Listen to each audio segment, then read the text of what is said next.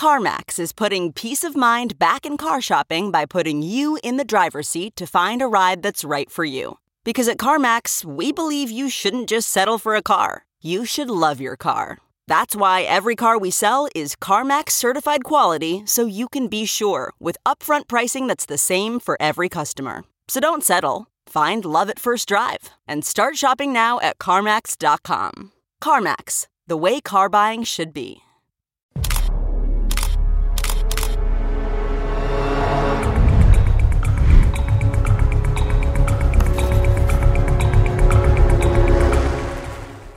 Of all the adversaries the United States faces on the world stage, few loom as large as the Islamic Republic of Iran. Since the revolution over 4 decades ago, Iran has been a relentless threat to both America and our allies, causing regional havoc in the Middle East and exporting terrorism throughout the world. In this special edition of Hold the Line, we take a deep dive into the continued threat posed by the Islamic Republic of Iran.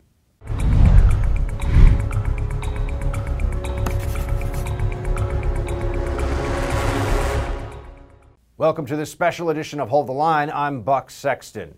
Who do we have to worry about on the world stage? What adversaries come to mind? Our biggest single challenge is no doubt China, but for many that is still, on a military level at least, a distant threat and hopefully one we can avoid. China is a competitor on its economy and on its political push for hegemony.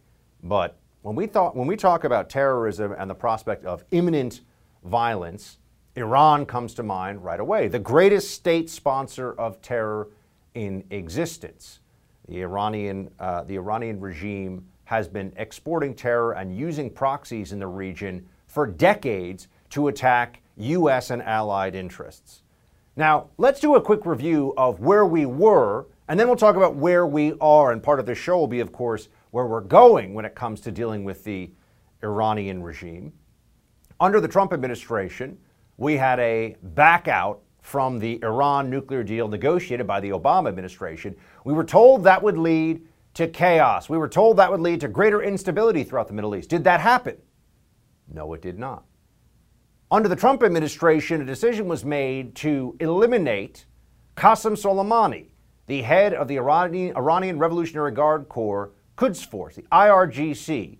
And here's a guy who was known, he was head of the entire IRGC, here's a guy who was known to have been directly involved in the killing of American soldiers in Iraq, to have orchestrated some of the EFP, explosively formed penetrator attacks that maimed and killed American soldiers in Iraq, a country that is not Iran, as we all know. So why was he engaged in such operations?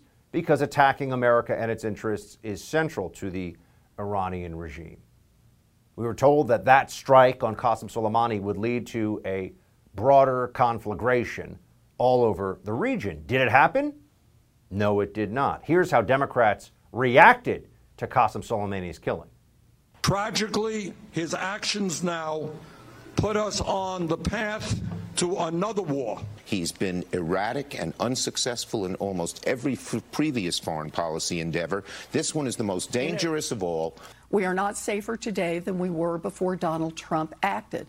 We seem to have accomplished what Soleimani was trying to do but couldn't. So in death, he's actually accomplished his goal. Taking out a bad guy is not a good idea unless you are ready for what comes next. This is and was an enormous escalation. Taking out the head of the Iranian Revolutionary Guard's Quds Force by the Trump administration was supposed to be something that would start a regional war. You heard people here, bad idea. What did the Iranians do in response? Shelled a U.S. base and then essentially realized that anything further would pose the threat of imminent retaliation from Trump administration, so they did nothing. They didn't actually do the things we were told they would do. It seemed like we had learned a lesson, perhaps by having a strong hand in dealing with the mullahs in Tehran. It was less likely that they would act out in ways contrary to our interests.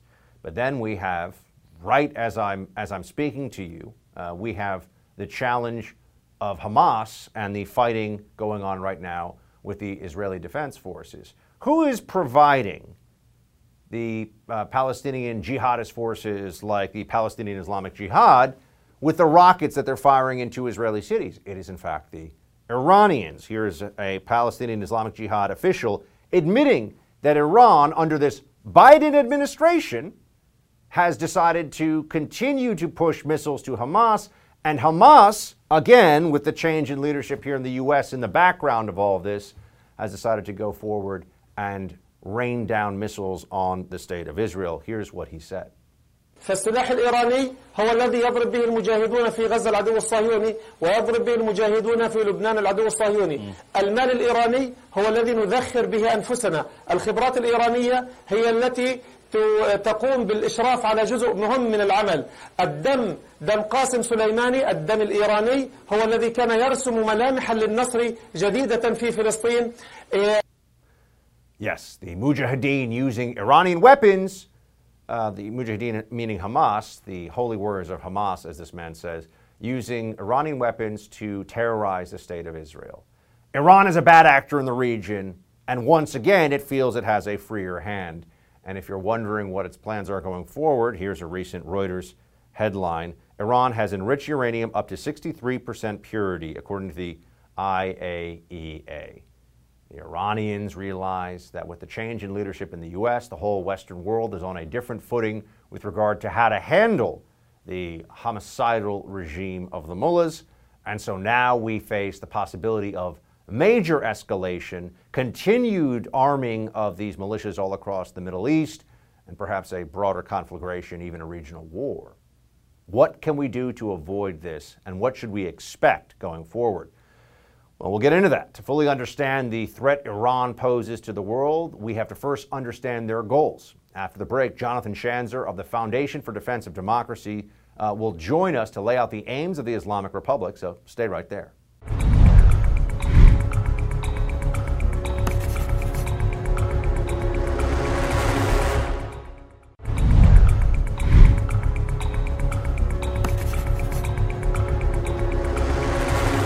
For more than 4 decades now, the Islamic regime in Iran has menaced its neighbors, tirelessly pursued nuclear weapons, and sown terror throughout the world, from Beirut to Buenos Aires. But to what end? Regional hegemony? Religious fundamentalism? All the above? Understanding the goals of the Islamic Republic is a key to understanding the threat it poses. Jonathan Schanzer, Senior Vice President for Research at the Foundation for Defense of Democracy, is a man who understands the goals of Tehran. He joins us now. Good to see you, Jonathan. Thanks so much. Pleasure to be with you. So clearly the mullahs have a lot of plans, a lot of goals, but if you could narrow it down to just the top goals of this regime in Iran, what would they be? What are they trying to accomplish? Look, first and foremost, their goal is survival. They have been under strain from the very get-go in 1979 after the revolution. Because of their support for terrorism, because of their radical policies, they've been pressured by the United States and other Western countries off and on for all of its existence. So survival remains key. But beyond that, what they would really like to do is overturn the U.S.-led world order.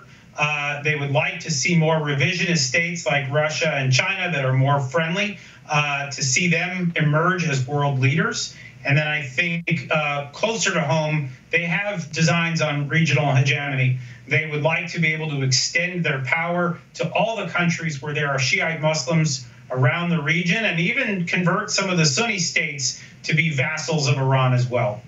The antagonism that they have toward Israel has been central to the Islamic Republic's strategy since the earliest days of the revolution. Death to Israel is a persistent refrain in Tehran. What purpose does that serve as part of Iran's broader goals in the region?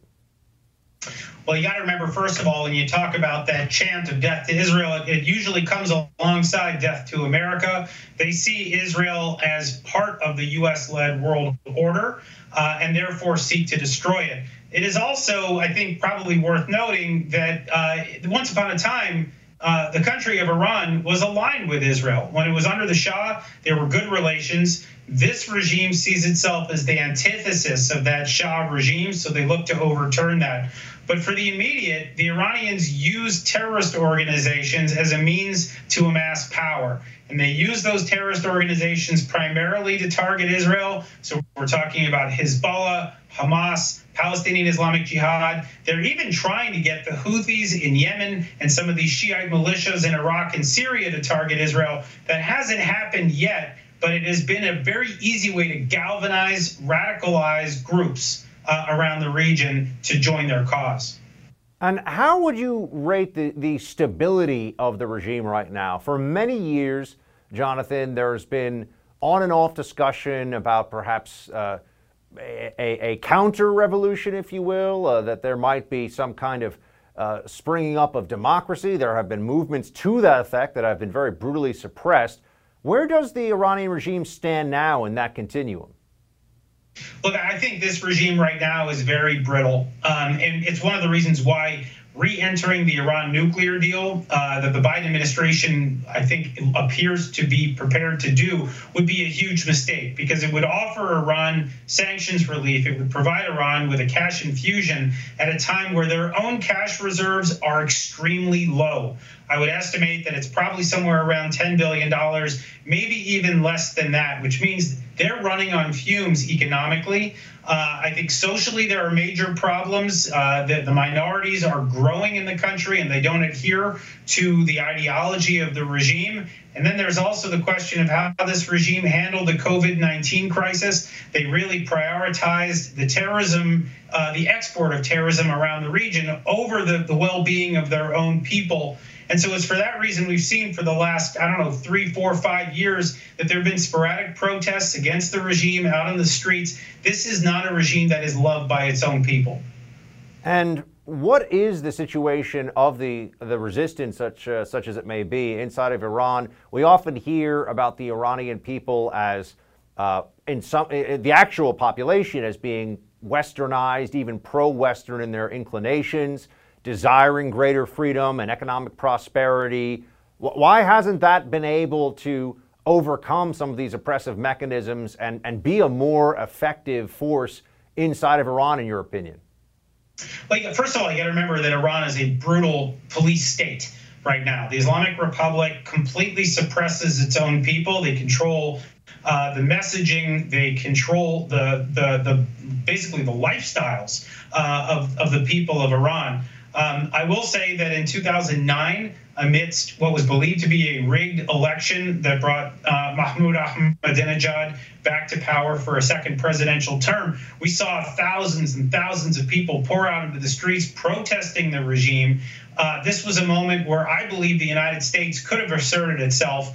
Instead, what we saw was then President Barack Obama decided to stand down, elected not to directly challenge the regime in Tehran, or to really try to topple it in any way. I think that was probably the best opportunity we ever had to bring about change in the region. Right now, I don't think there's an appetite for it either, unfortunately.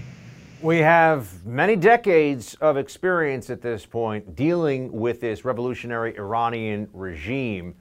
What's the most effective framework in trying to deal with them, rein them in, and bring about change?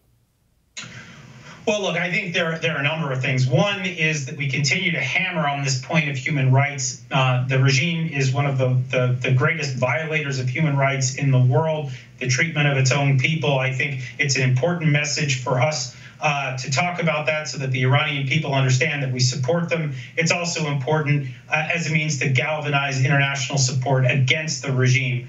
There's also the economic pressure, the sanctions that we have seen in the past, whether it was Bush administration, even the first half of the Obama administration, the Trump administration, maximum pressure campaign, not perfect, but absolutely did the trick in terms of marginalizing the regime, cutting it out from the international trade that it thrives on, cutting off some of its oil revenues, or almost all of them in some cases. These are things that have been very, very effective. What we need to not do is to normalize this regime, and that is exactly what will unfortunately happen if we head back into this deeply flawed nuclear deal. It will treat Iran as a normal country, and it is decidedly not that. Is that the fundamental misconception, Jonathan, that drives the Biden administration, which really feels like a continuation of the Obama administration's foreign policy and even has some of the same top personnel? Is it just their belief that Iran could quickly be, or already is in some respect, a normal country? I think it's fair to ask at this point, what do they not get about the mullahs? Oh, I think they get it. I think there are a couple things. One is I think this administration and the Obama administration wanted to avoid conflict with Iran over its nuclear program at all costs. And so this is an attempt to bribe the regime to stand down on its nuclear program, flood them with cash, and hope that they will turn into responsible stakeholders. I think you and I would agree that that is really fanciful thinking, but that is, I think, the theory that continues to drive this administration. There's also, I think, a sense that we need to get out of the Middle East. I think you hear it all the time. Isolationists on both left and right are saying that, look, it's time, we have to get out. There's no more that we can glean from this region. We've taken our lumps. And so I think the goal here is for the U.S. to be able to just simply say, we solved this problem, even if we didn't, and now we're going to leave. We'll let these guys all sort it out. I think that is a recipe for disaster. It's certainly not American leadership, but if anything, it looks like malpractice on a diplomatic level, because I think war would almost certainly follow. And then, of course, America would have to decide whether it wants to get itself dragged in again. We could be preemptive here. And I think the policies that we've had in the past, sanctions, diplomatic pressure, et cetera, these things have all worked. It's unclear why the Biden administration is so eager to overturn what actually has worked in isolating Iran in the past. Jonathan, always good to see you, my friend. Thanks for sharing your expertise. Thanks for having me. The mullahs in Tehran believe one of the key steps in achieving their goals is the acquisition of a nuclear weapon. So what's the U.S. strategy for preventing a nuclear-armed Iran from becoming a reality? Former Defense Department official Kash Patel joins us next to discuss.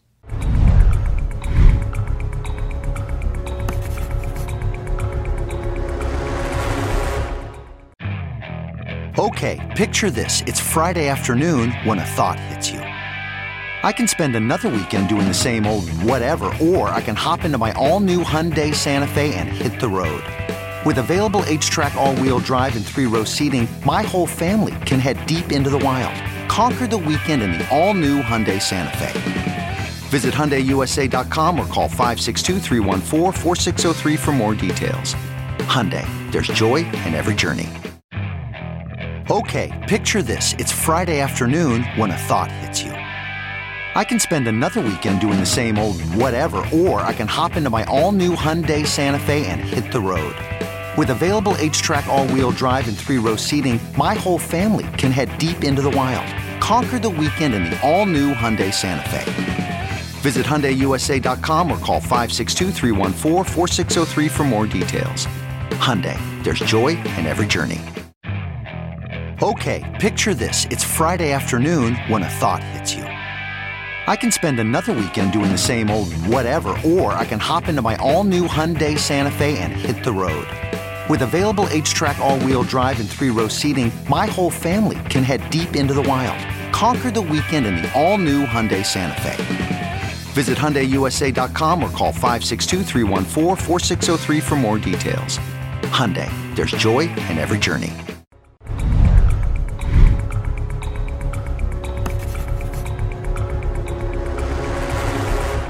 Iran recently took a significant step toward fulfilling its nuclear ambitions, announcing it has enriched uranium up to 60%. While that's still shy of the 90% enrichment that would be needed for the uranium to be considered weapons grade, the move was a clear message to the Biden administration, which is intent on returning to the Iran nuclear agreement. Biden's policy toward Iran is a dramatic departure from the previous administration, whose campaign of maximum pressure had severely damaged the regime internally. So what should we expect in the coming weeks and months as Iran inches toward becoming an actual nuclear power? Joining me now is former senior Defense Department official under the Trump administration, Kash Patel. Kash, good to see you. Hey, Buck, thanks for having me back. Love being on your show. So what is changing now that Biden is in office when it comes to where we are with Iran specifically with regard to its nuclear desires versus where we were when you were at DOD under Trump? Sure, that's a great contrast of two policies that couldn't be more further apart. When we were there, as you stated, we crippled their monetary regime with sanctions, not just against businesses, but against terrorists and individuals who threaten global security. When we were under Trump administration, we also made sure they didn't enrich their uranium, because the global state sponsor of terror should not be on the road to a nuclear weapon. That's not good for the world, period. And the most important thing we did not do under the Trump administration is send pallets of cash to the Ayatollah so he could use that money to kill our men and women in uniform. And if we go back into the JCPOA, that's all that's going to happen is more money goes there, their economy opens up. And look, they've been lying to the Biden administration since day one, saying we're not enriching anything, but they can't keep that a secret. I don't even have access to classified information anymore. And they're enriching uranium to levels that they promised they would never do if we let up on them. What was the biggest failure of the JCPOA, or rather, what was the part of it? If you had to point to one, I'm sure you could point to many places in it that were flawed. But what would be the first thing you'd want people to know? Because the narrative, if you're a New York Times reader, CNN watcher, what you believe is that Obama had this magical agreement that was going to get the Iranians to play nice and never get nukes. What was the reality as you saw it from your senior perch in DOD under Trump? No, that's a great question. And the original sin, if you will, is the fact that they thought, the Obama administration, now the Biden administration, thought that they could actually negotiate with the Ayatollah and the Qasem Soleimanis of the world and the Iranian regime. That was the bedrock principle of the JCPOA, that we would get the United States and global powers to force Iran to negotiate because we were going to be nice to them. That doesn't work when you run your country like you run a terrorist camp writ large and steal from the world and lie to your global colleagues at the highest levels. I think that was a single point of failure, that they actually were so arrogant that they thought they could get them to negotiate by being nice. The Biden administration is currently negotiating a re-entry into the Iran nuclear deal. How do you think this goes? And what are some of the concessions you would expect that Biden might at least be asked, his administration might be asked to make in order to get back into an agreement where we would think we'd have the upper hand with the Iranians, but with Democrats in charge, it doesn't always feel like that, does it? No, they're always willing to give away anything. This is a perfect example of the Biden administration's foreign policy. All it is what did President Trump do? We're going to do the opposite. That's how you jeopardize the national security of the United States. Trump's policies against Iran worked, period. The JCPOA did not work. We've had 2 experiential runs with that over the last 12 years. So we know it works and we know it doesn't work. And for the Biden administration to be going back to Iran and negotiating with them in this attempted good faith while we Americans are being held hostage in Iran continuously to this day, 4 years on end, without that even coming up in a point of negotiation first, shows you the seriousness at which the Biden administration says they're not taking this. Just giving us a vision into a possible future here, Kash. What does the Middle East look like? What happens? What dominoes fall if Iran goes fully nuclear, weaponized, the whole 9 yards? And that's a great point. So it's not just Iran. Iran is tied to Hezbollah, as you know. It's tied to Yemen, as you know. So they're basically putting a squeeze play on the Middle East from the Mediterranean down to the Arabian Sea with their proxy terrorist groups, and they're paying them and training them to do it without any reprisal from any other government. And that's what's going to continue to happen. And what's already happened, you saw the Biden administration reverse the Trump policies in Yemen. And you might say, why does that matter? Well, Yemen borders one of our greatest allies, the Saudis, and we've stopped giving Saudi Arabia aid because the Biden administration decided to name a terrorist organization that we named federally as an FTO. They decided to reverse it. So the Houthis in Yemen are now no longer a terrorist organization for the American people. It seems the Biden administration foreign policy is really just an extension of the Obama administration's foreign policy, and not just because they're both Democrat administrations. There are some holdovers, some very important returning members from the Obama administration who have a big voice in this officially, and then I think behind the scenes, unofficially, in some ways even more so. In fact, I believe Obama himself behind the scenes is a very important voice in Joe Biden's ear on these matters. What is the Biden administration trying? What do they think they can achieve? And why do you view that as naive? What they think they can achieve is success on the failed Obama policy of the JCPOA. And you hit it right on the head. The people that are actually running this, Susan Rice and John Kerry, just to name two examples that are Obama leftovers running the Iran policy for the Biden administration. What they want is to take credit for another agreement and sell it to the world on their watch so they can advertise that they successfully negotiated with Iran. That's the fundamental point where myself and President Trump, when I was running counterterrorism for him, disagreed with them. We don't believe that you can negotiate with these people in good faith because they've shown no good faith. Return one of our hostages, or two or three that you still have and you know you have them. How about you stop funding terrorist organizations and acknowledge the fact that you do harbor terrorism in your borders and without? None of these things, unfortunately, are going to happen with the Biden regime because all they're going to do is talk about how great they are at giving out handshakes and meetings in Europe for the Iranian regime. If you had the ability to advise this administration as you did the last one, what would you want them to do with regard to Iran? Continue our maximum pressure campaign. Reassert the sanctions that they're probably reversing or have already reversed. Name and redesignate terrorist organizations that are terrorists that attack American allies like the Houthis. Redesignate them. And 100% do not re-enter into an agreement in which the Iranian people have already lied to you about in the JCPOA and in their enrichment. And then the enrichment thing is not the only thing that's the problem there. It's also the oil, and that's a whole different story. But that only gets better once they enter into the JCPOA for Iran and worse for America. Kash Patel, always good to see you, man. Thanks for sharing your thoughts. Thanks, Buck. Appreciate it. For decades, death to Israel has been a common refrain among the Iranian people. So what's behind the Islamic Republic's hatred of Israel and its efforts to destroy the Jewish state? David Affoon, editor of The Algemeiner, helps us shed some light on that question when we come back.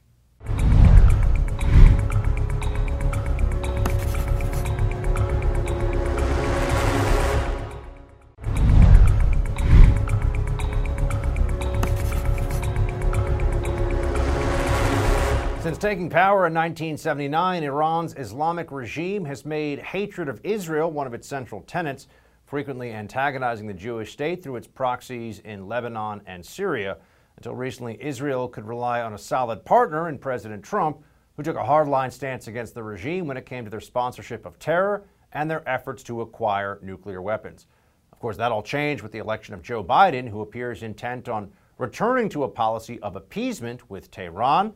So what does the future hold for the conflict between Israel and Iran, specifically, especially under this Biden administration in the background of it all? Joining me now is the editor of The Algemeiner, David Affoon. David, always good to see you. Likewise, Buck. Let's just start with how the election of Joe Biden, how this administration so far has changed the calculus for Israel in terms of how it views the Iranian threat.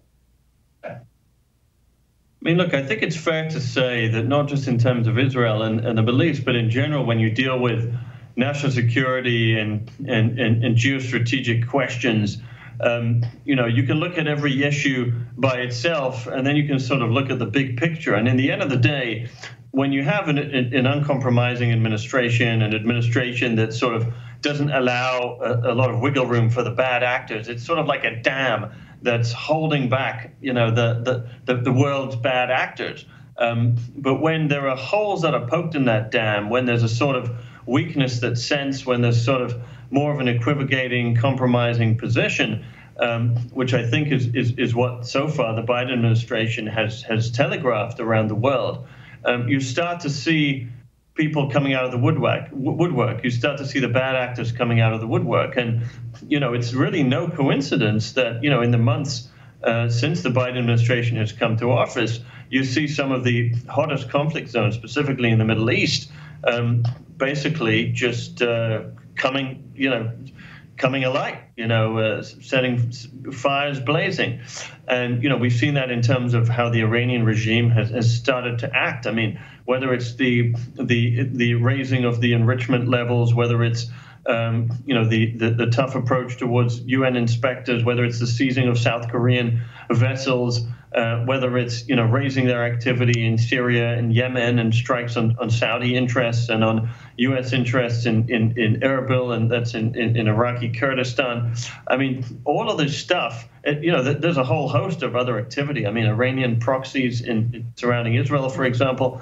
This kind of activity, it's not a coincidence. It's a response to David, it's interesting because the way you're lining all this up, one would almost think that the mullahs in Tehran view Biden as somebody who they can easily outmaneuver and push around. But we're always told by journalists here in America, and certainly by the Democrat Party, that things were great with the Iran nuclear deal, and that Biden wants to return us to that framework. So, which is it? Are the Iranians happy that Biden's in office because now there'll be the Iran nuclear deal and everything will go nicely and quietly, or do they realize this guy's a patsy?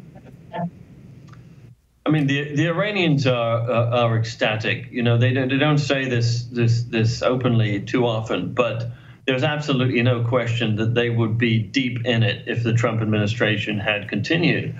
And really, the back was against the wall. I mean, their national strategic reserve had depleted from some 100 billion to closer to 4 billion. Their oil exports, the economy was on the rope.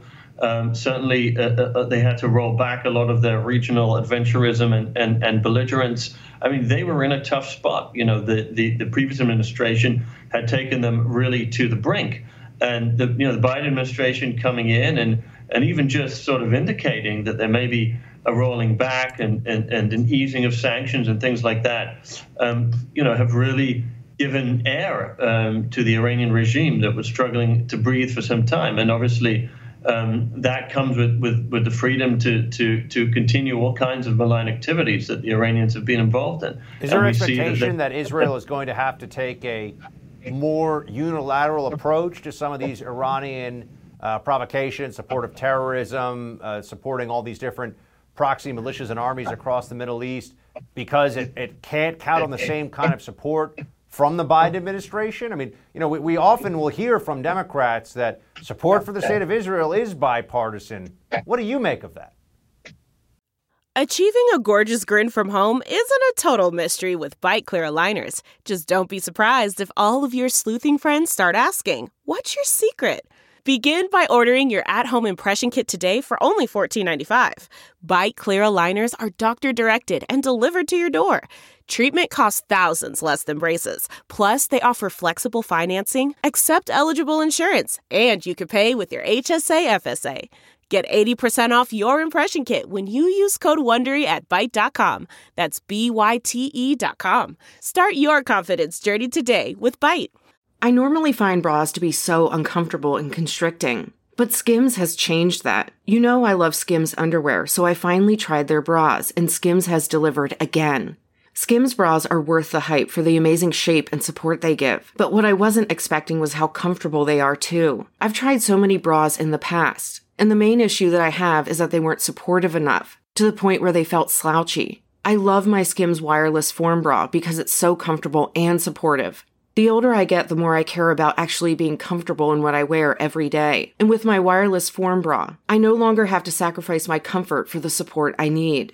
Shop Skims bras at skims.com, now available in 62 sizes, 30A to 46H. Plus, get free shipping on all orders over $75. If you haven't yet, be sure to let them know we sent you.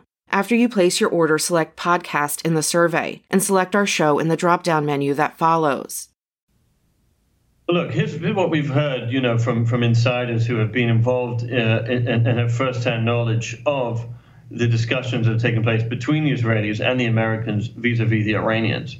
They've tried to divide it into two separate issues. You've got the nuke deal, the JCPOA, and then you've got other issues like Iranian proxy wars and intercontinental ballistic missile program and other things like that.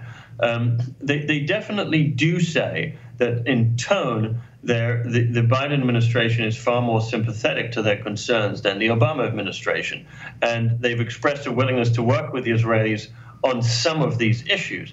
Having said that, in terms of the Iran deal, which was obviously the biggest issue for the Israelis, at the prospect of Iranians going nuclear, they're hell-bent on returning to this deal, and it's going to happen no matter what. So what that does is that puts the Israelis in a position where they feel like they've got to take care of things on their own, and they will. I mean, we have seen an incredibly aggressive shadow war, and the Israelis are likely to escalate it only. The more that they feel that their back's against the wall and that they can only rely on themselves, the more shadow military action we're going to see, or covert military action you're going to see in the region. The Israelis are going to step it up big time.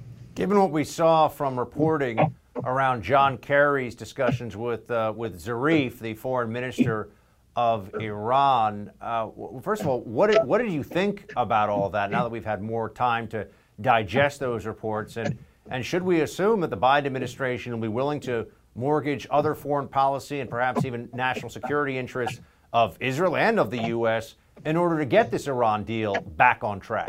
I mean, so far what we're seeing between Biden administration and the Israelis is very firm differences of opinion, but we have not yet seen the extreme breakdown of trust that we saw under the Obama administration.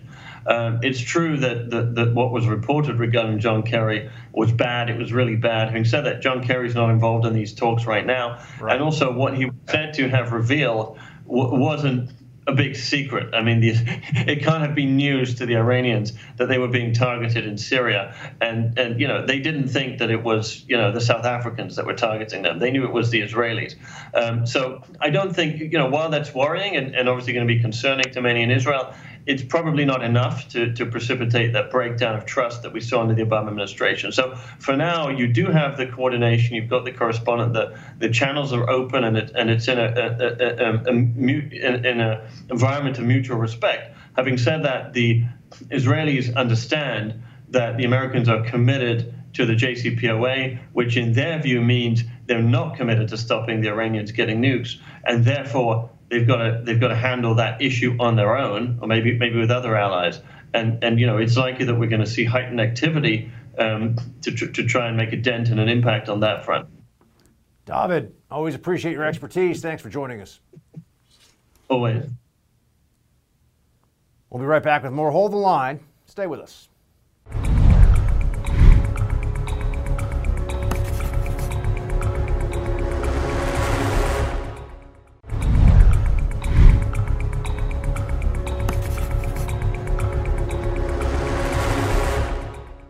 We're only 4 months into the Biden administration. The president's already got a very crowded agenda of issues on the domestic front: pandemic recovery, escalating border crisis, and rising inflation. When it comes to foreign affairs, it seems the White House is not focused on the Middle East. Our next guest says Iran is not a priority for the Biden administration. So how should we deal with this continuing threat? Patrick Clausen, Morningstar Senior Fellow and Director of Research at the Washington Institute for Near East Policy, joins me now. Patrick, good to see you. Good to be with you.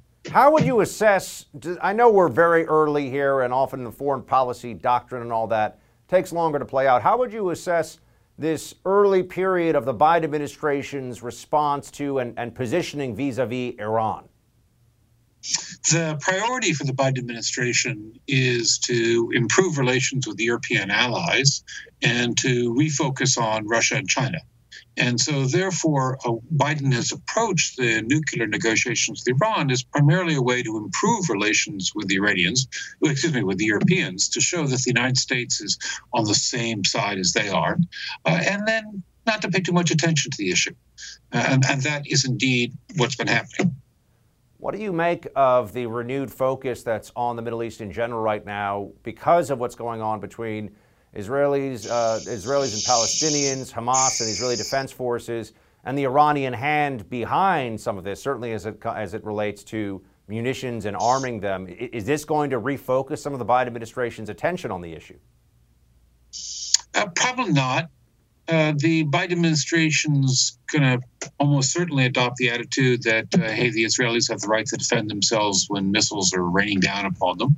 And other than that, Biden will make some modest efforts to try and calm things down along with the Egyptians. But there's not going to be any long-term resolution to this. I mean, frankly, this latest upburst in fighting between Hamas and the Israelis is kind of posturing by both Hamas and by Bibi Netanyahu, each of them getting domestic political advantage out of this. And so we'll see how far it goes. What about the Iran nuclear deal and the Biden administration's hope to get back into it? Everyone expects that there'll be some effort to re-enter it. Are the Iranians going to make that an easy process? Do you think they might try to squeeze concessions out? And does that destabilize things? Do the Saudis and do other regional partners feel like you're in the deal, you're out of the deal, now you're back in the deal? What do you make of it?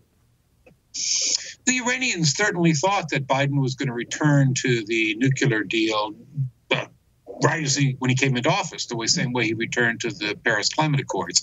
And that did not happen. And so the Iranians have been disappointed, and they have been trying to up the pressure on the United States in order to get the U.S. to return to the deal. So far, the Biden team says that their objectives are the same as the Trump objectives, namely a longer and stronger nuclear deal as a prelude to a deal about Iran's missile programs and about its regional activities. How the heck the Biden team thinks it's going to get that, I have no idea, and they have not been very clear about it. What they have been offering the Iranians so far is backing off on the sanctions in return for Iran making some modest steps about nuclear matters.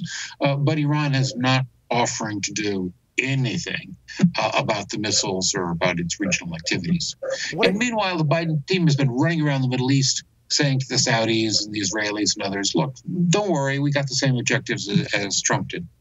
So is there anything that really concerns you about the Biden administration approach compared to what had happened in the 4 years previously? There's a lot of people now who are talking about the Abraham Accords and bringing up what was done then versus what has been or what seems to be underway right now. It sounds to me, Patrick, like you're making a case that you think this is largely a continuation of a status quo.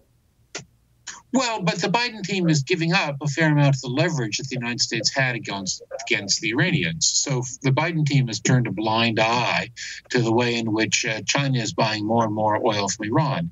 And since what Iran really wants from the United States is to ease up on the ways in which the U.S. has been blocking Iran getting money for its oil exports, Iran's gotten a lot of what it wants already. And I don't particularly see why the Iranians are going to agree to any concessions if they get what they want already.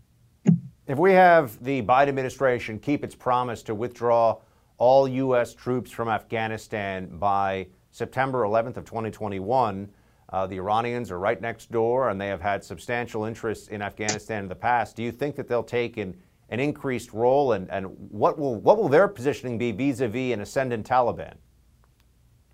Well, the Iranians have been remarkably incompetent for 20 years in Afghanistan, and I see no reason to think that's going to change. So while the Pakistanis have had a really deft hand in Afghanistan and have gotten a lot of what they want, the Iranians have a long history of messing up in Afghanistan.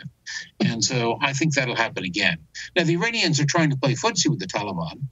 And so far, the Taliban have been taking advantage of the Iranians without giving the Iranians anything particular that they want.